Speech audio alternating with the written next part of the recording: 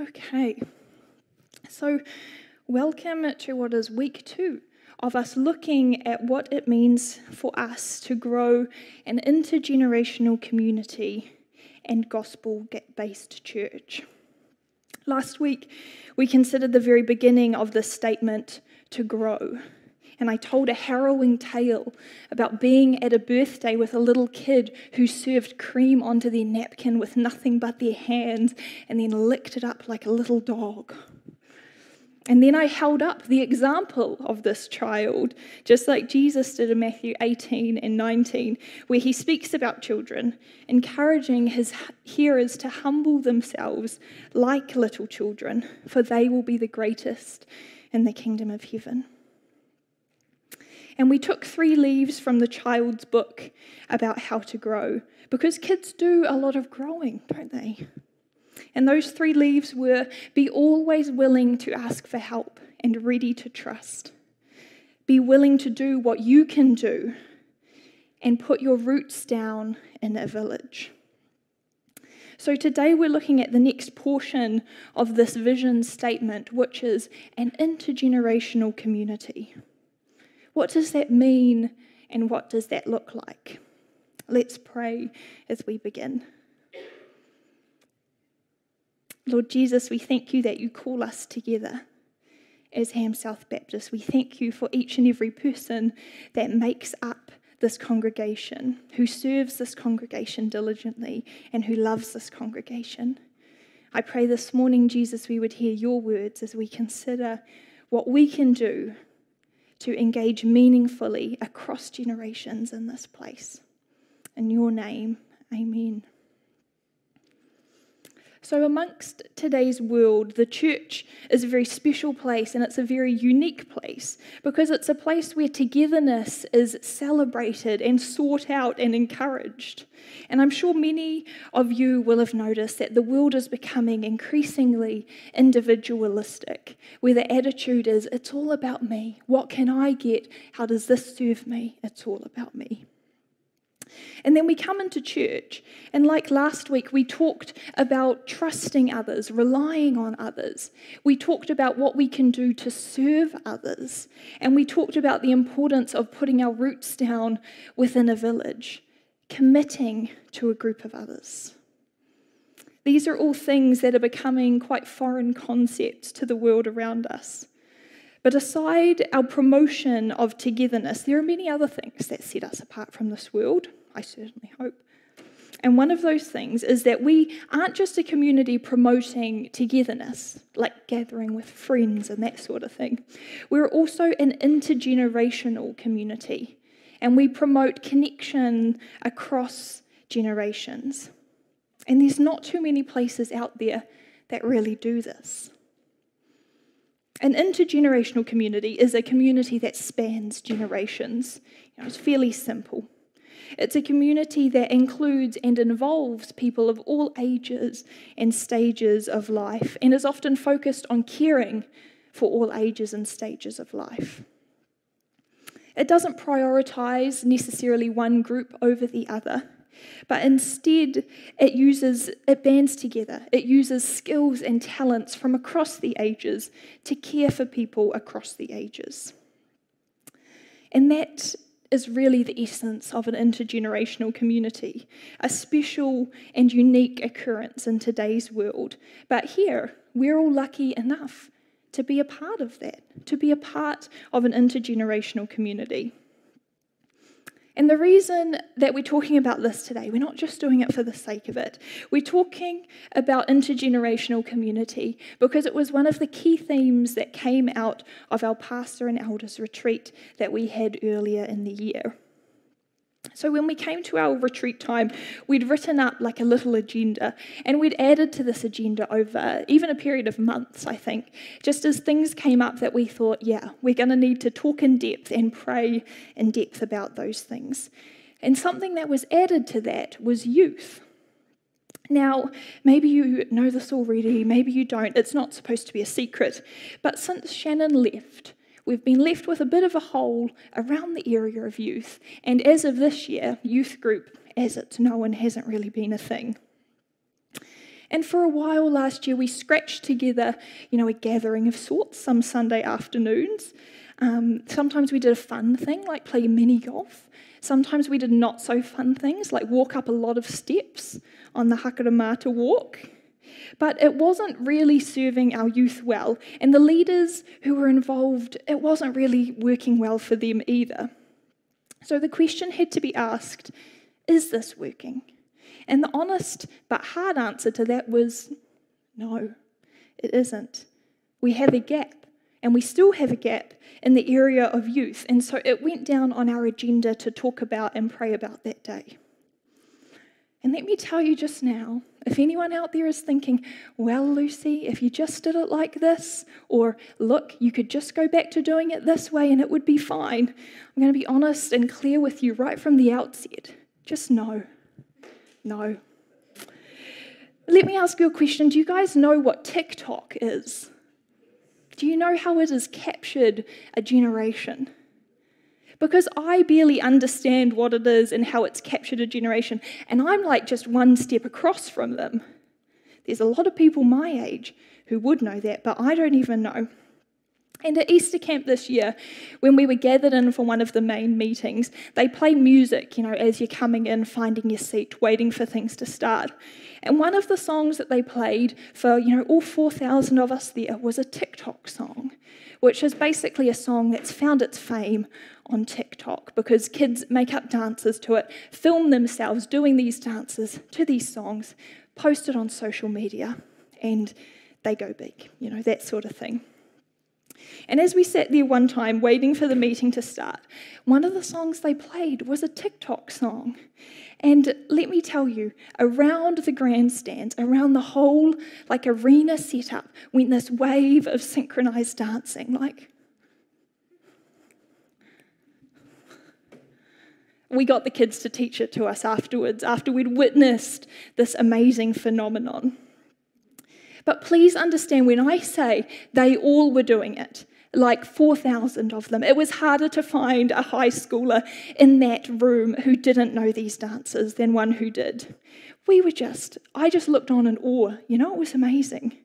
And so we got back to the tent site afterwards, and we were like, look, guys, we've got some questions. And so we asked the youth, how do you learn these things?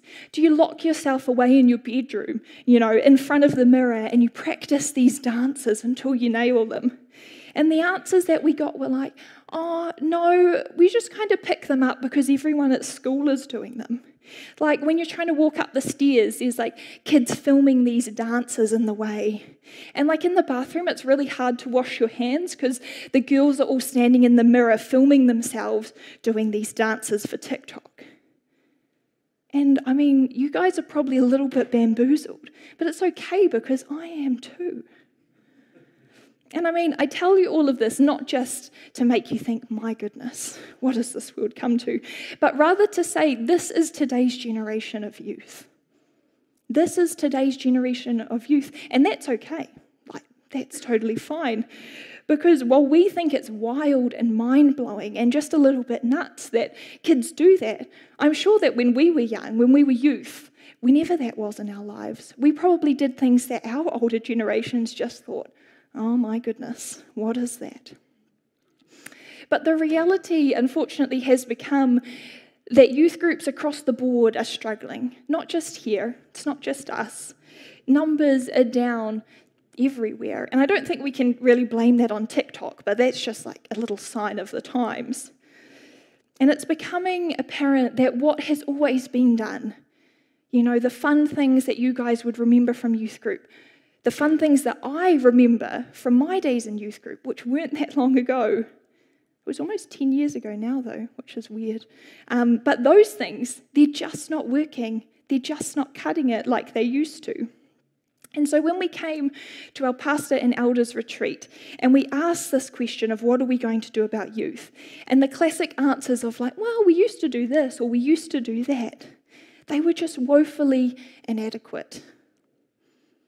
But maybe the most remarkable thing of that conversation was the fact that we couldn't stay focused on youth. While we tried to talk about what could be done with this TikTok dance generation, points kept coming up about what could be done with the steadfast, we need more hymns generation.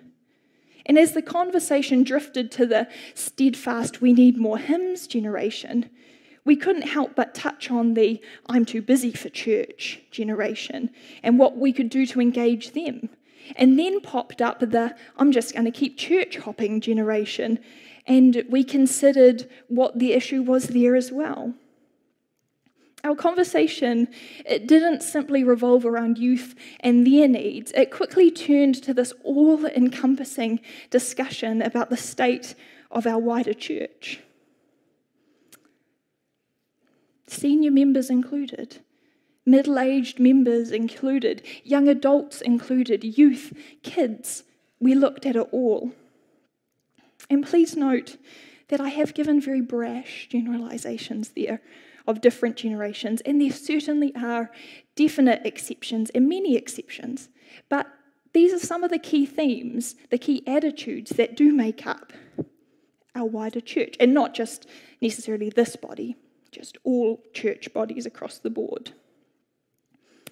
And I mean, when we think back, things used to be easy. Back when the church was organised into silos or kind of individual areas.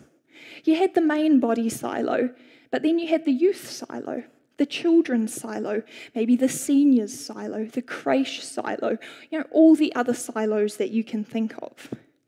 And the system was so easy because the silo system worked to please those within their own silos. And so those within their own silos were very pleased with the system.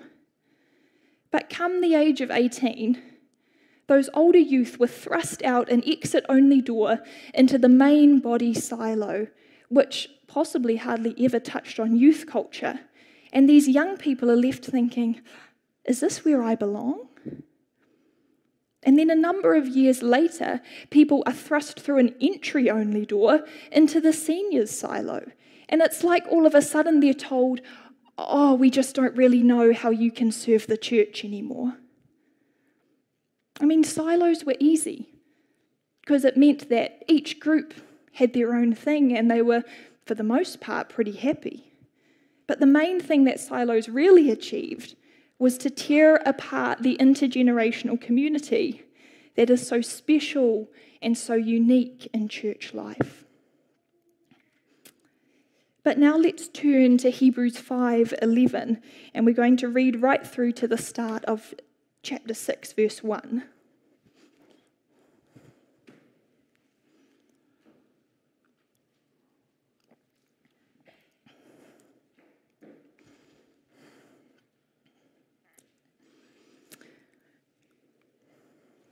So starting with 5 verse 11. Yes, we even have it on the screen today. There is much more we would like to say about this, but it's difficult to explain, especially since you are spiritually dull and don't seem to listen. You have been believers so long now that you ought to be teaching others. Instead, you need someone to teach you again the basic things about God's word. You are like babies who need milk and cannot eat solid food. For someone who lives on milk is still an infant and doesn't know how to do what is right. Solid food is for those who are mature, who through training have the skill to recognize the difference between right and wrong. So let us stop going over the basic teachings about Christ again and again. Let us go on instead and become mature in our understanding. Okay. So the author there is much more that he would like to say about Jesus being a high priest in the order of Melchizedek, which is what he was talking to before this. But he just has to stop that speak for this touching announcement. You are spiritually dull and you don't seem to listen. What a lovely moment of breaking news. But I bet that this harsh picture made them sit up and listen at that moment. But the author here, he doesn't say this without qualification. The heart behind this calling out is because the author wants them to be teaching others. The author wants them to be eating solid foods, to know the goodness that there is beyond just milk. But the hearers, they love milk. All they want is the milk because it's all that they know. They haven't yet tried fries or a succulent piece of steak.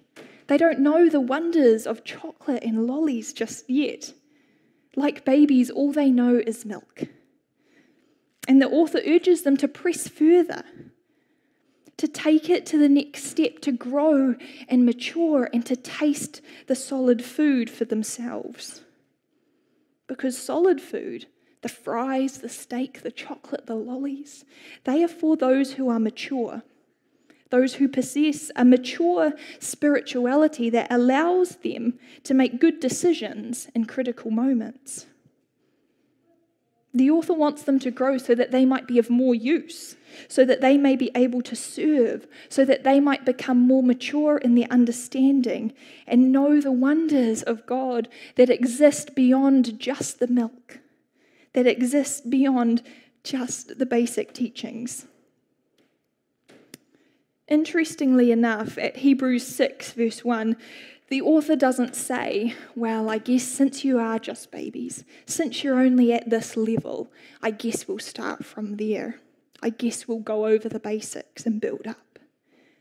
No, the author just plows straight on in saying, surely we don't need to rehash the basics. In fact, God willing, we're going to go into a deeper understanding. The author simply pushes them forward. He raises their standard, expecting them at this level, offering them solid food right up to their mouths. So all they really have to do is either eat it or not. The passage then continues addressing the fairly heavy topic of those who walk away from God. Not a topic for those who are just babies themselves, but rather a topic for those who need to care for those faith babies, for the ones who are at risk of walking away from God when their limited understanding, their limited faith fails to carry them through. This is why we need to skill up. This is why we need to grow up and mature in our faith so that we can encourage the same in others, so that we can help others build their own deeper understanding, deeper faith that they can stand upon in those critical moments. We're going to continue reading now from chapter 6, verse 10, which again I believe is going on the screen. Look at that. God is not unjust. He will not forget how hard you have worked for him and how you have shown your love to him by caring for others believers as you still do. Our great desire is that you will keep on loving others as long as life lasts in order to make certain that what you hope for will come true. Then you will not become spiritually dull and indifferent. Instead, you will follow the example of those who are going to inherit God's promises because of their faith and their endurance.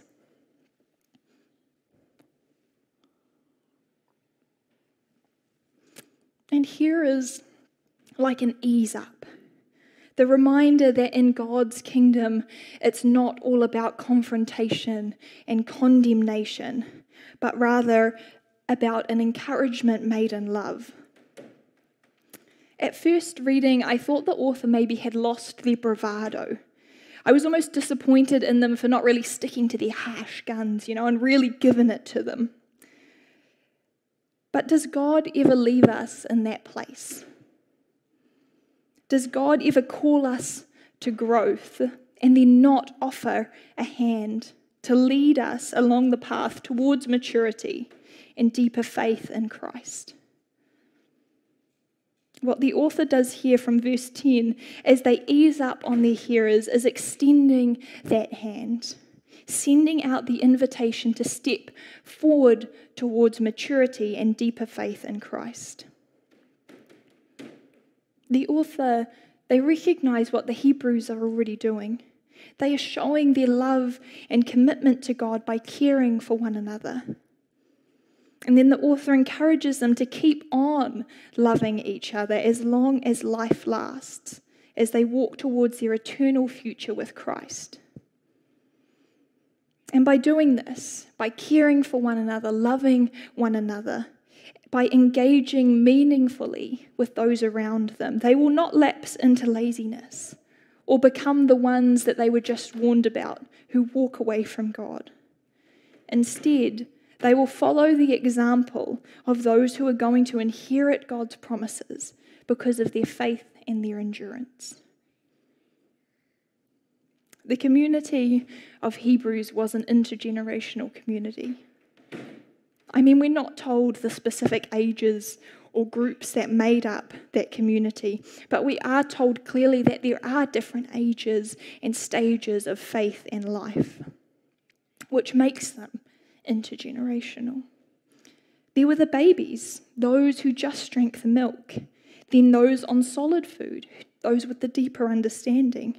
There were the ones who had been believers for a long time, and teachers, the ones who could teach others like the author was.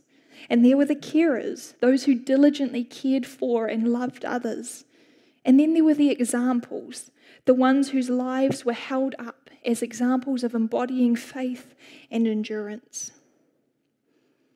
The whole community of Hebrews weren't all in the same stage of life, the same place of faith. And does the author suggest that maybe it's best if then they split up into different groups depending on their needs? Maybe they should categorize themselves so that they can more easily target their teaching. No. The author suggests that they continue to care for and love one another, as this will spur them on towards maturity and deeper faith in Christ. And then the author goes back to talking about Jesus and Melchizedek. The community of Ham South Baptist is an intergenerational community, and we are blessed to be so. We are blessed to have the cream-loving children among us. We are blessed to have the TikTok dancing generation among us, and the church hoppers, and the too busy for churches, and the steadfast hymn lovers. For this makes us a rich and diverse body in so many ways. But we must be careful, because what will make us spiritually dull and indifferent towards growth is if we don't value and care for each member of the body and see them as an equal to us. So what will we do? What will we do to keep this intergenerational community alive and thriving? Can I propose to you, kanohi ki te kanohi? Kanohi ki te kanohi. It means face to face, in person, in the flesh. Kanohi ki te kanohi. Out of our pastor and elders retreat came this vision of a one-on-one program that's of sorts that would connect people intergenerationally across church, but we didn't know what to call it. It wasn't going to strictly be like a mentoring program, but it wasn't just going to be a hangout with friends, and we didn't want to use the word program either. But then at Easter camp, we sang a song called Kanohi ki te kanohi, and I was like, yes, that's it. That's what we need to do. That's what this connection-based program, but not program, needs to be.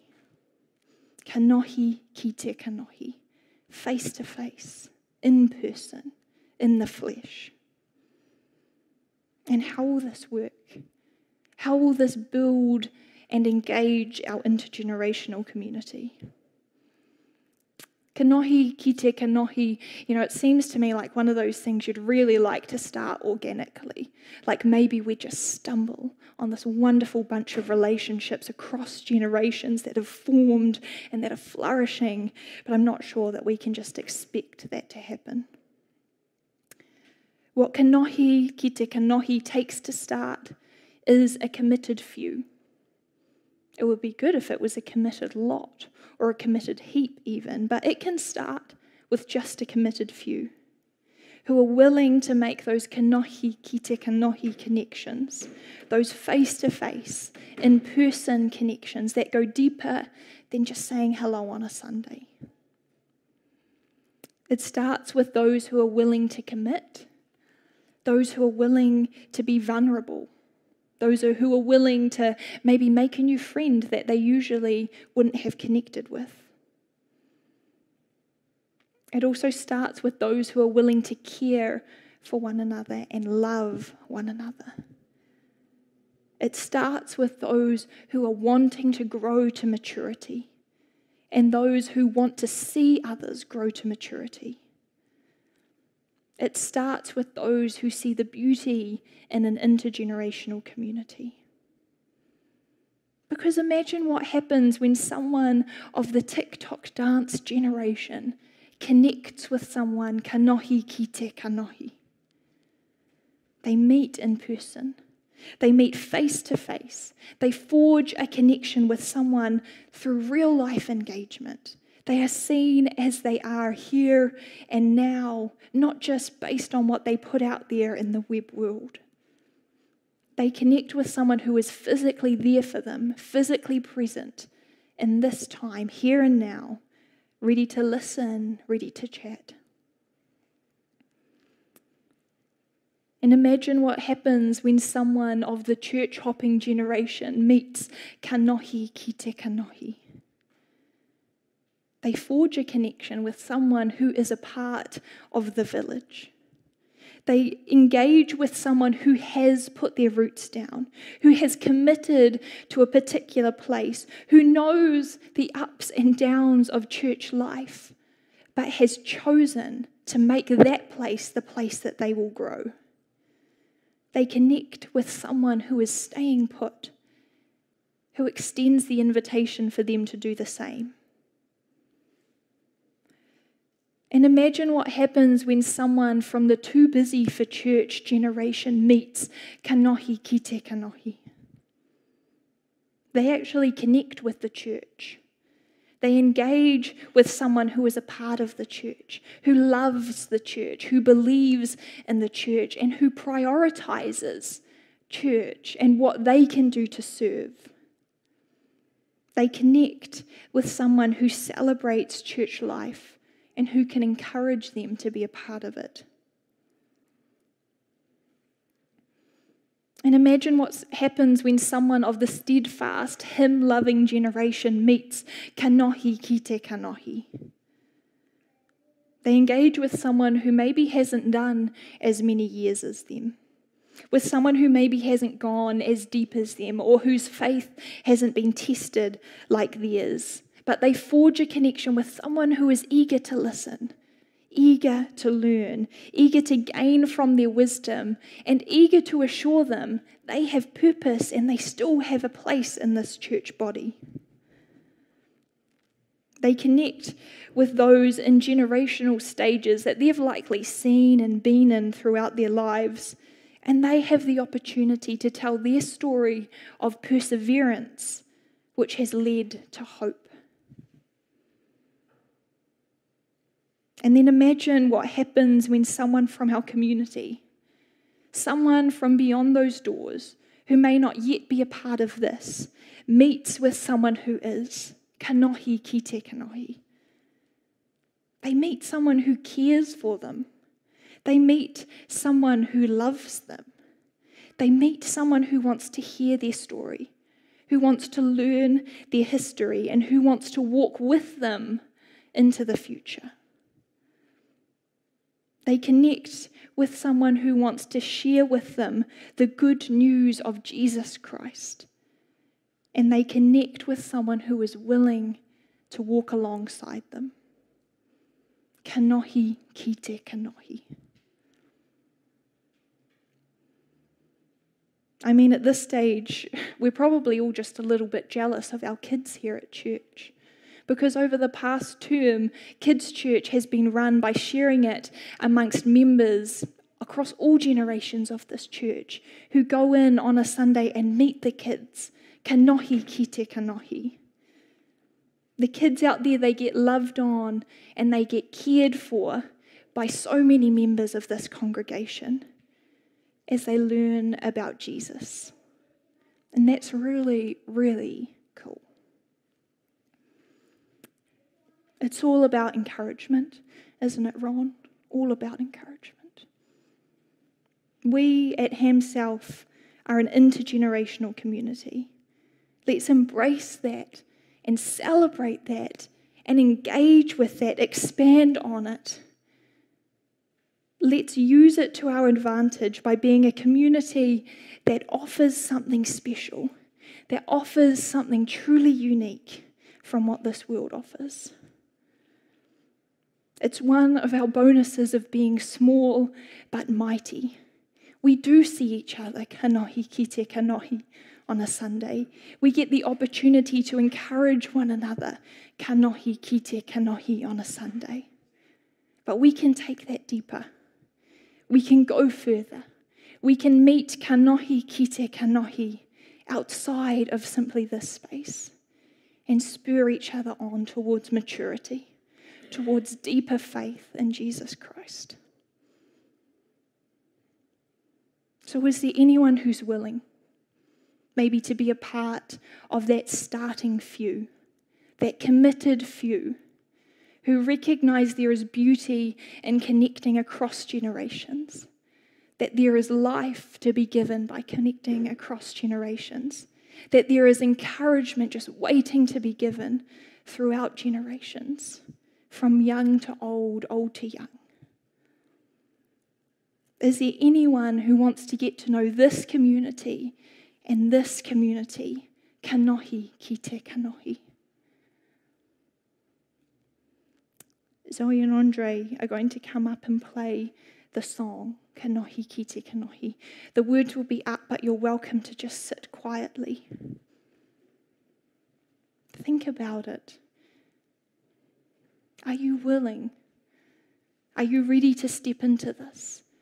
Do you want to see this church connect, kanohi kite kanohi, across generations and thrive as an intergenerational community? Let's pray. Lord Jesus, everything you call us to do is to look at others, to turn our eyes upwards towards you and then outwards towards those around us. Everything you did, Jesus, was to serve others, to encourage others, to celebrate others, and to see them grow and mature and walk towards deeper faith in you. That was all you did, Jesus. Nothing flashy, nothing that we can't do. And you ask us to do the same. Lord Jesus, would we hear your call this morning to step forward and to be willing to meet others, kanohi kite kanohi, face to face, in person, in the flesh. Just as you meet us, kanohi kite kanohi, you meet us face to face, Jesus. And would you do that this morning? Amen. In this song, as you just sit and listen, hear it as an invitation from God. Hear his word to you.